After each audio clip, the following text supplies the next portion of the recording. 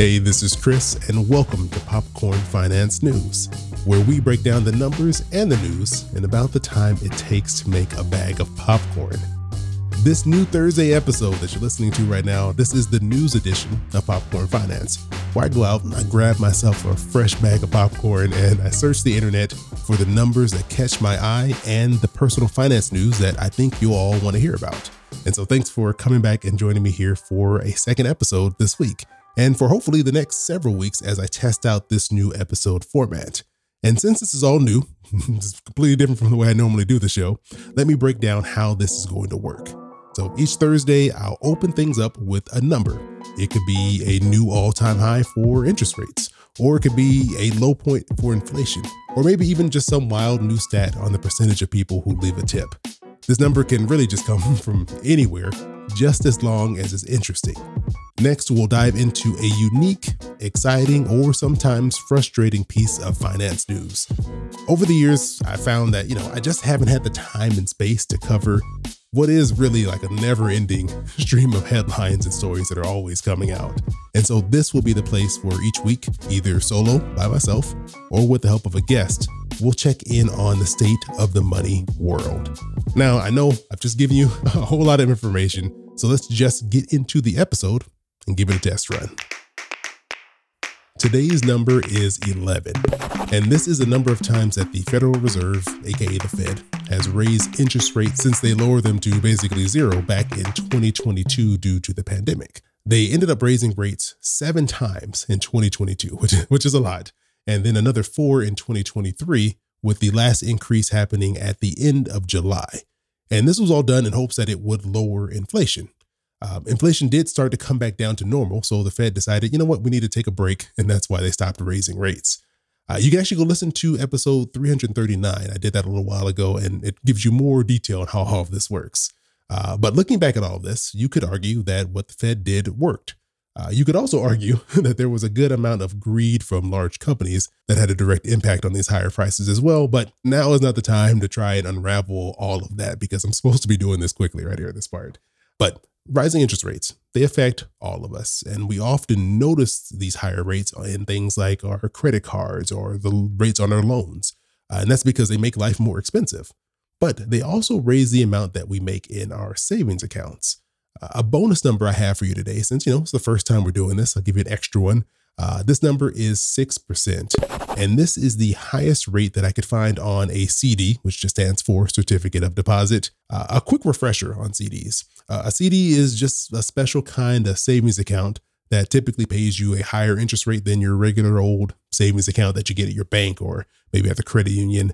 And the catch is with this type of account that you usually need a minimum of $1,000 to open it.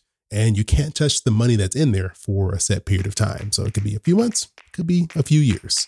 But saying all of this, with interest rates rising, the one positive that we can take from all of this is that it has become a great time for your savings accounts.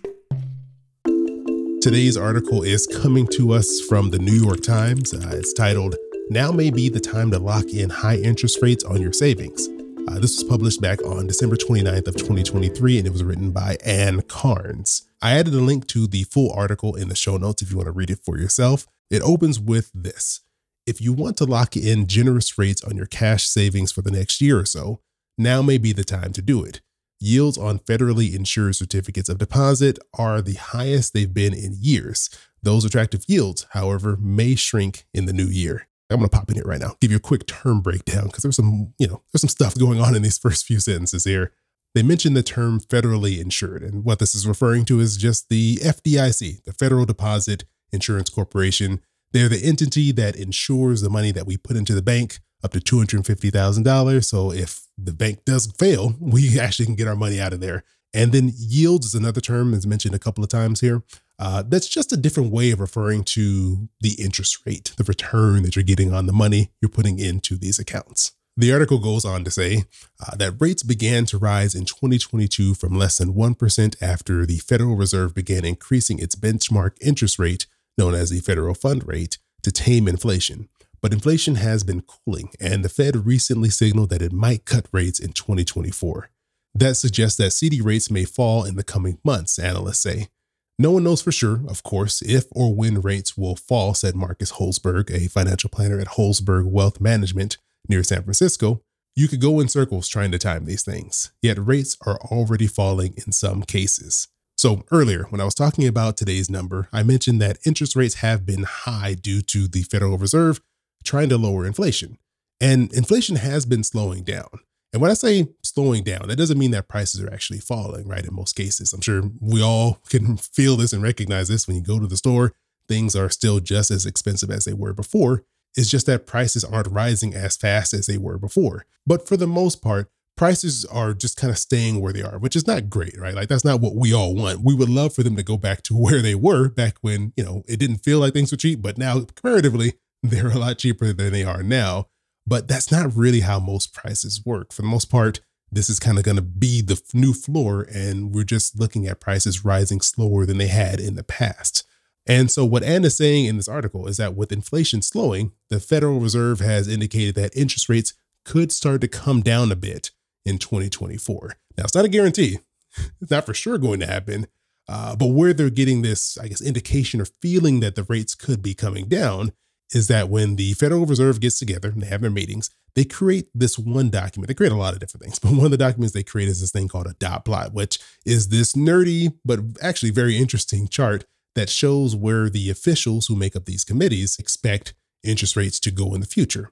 All but 2 of the 19 officials who put their estimates on this dot plot estimated a decrease in interest rates in 2024. So that's where they're getting this indication of what they think the Fed might do with interest rates next year.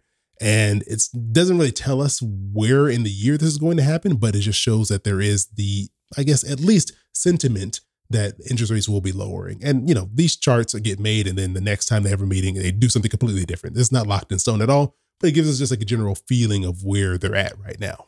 So with the potential for interest rates lowering, opening up a CD right now when the rates are higher means that you get to lock in that rate, even if they end up going lower, which is one of the biggest positives for CDs, because you probably noticed with your savings account, that rate can just change at any time. And it has for the past few years. It's much like a credit card, for example. Those interest rates can just move whenever they want. Whatever's going on in the economy, those rates will move along with them. Whereas a CD is more like a loan. Whatever rate they give you when you open it up is what you get to keep. So I think we've talked enough about CDs now at this point, and we've reached the end of the first ever Popcorn Finance news episode. If you have a question for me, or if you have an article that you want me to check out and maybe consider for one of these future episodes, you can email me at questions@popcornfinance.com, or you just reach out to me on social media. As always, I appreciate you joining me here, and thanks for coming and checking out this second episode of the week here on Popcorn Finance. I hope you have an amazing rest of your week, but it's not over yet, because I'll be back with part 2 of my conversation with Alexis Gentry on some of our favorite movies of 2023 on Friday. But until then, I'll talk to you soon. Yeah, boy, keep it poppin' like Mary Poppins.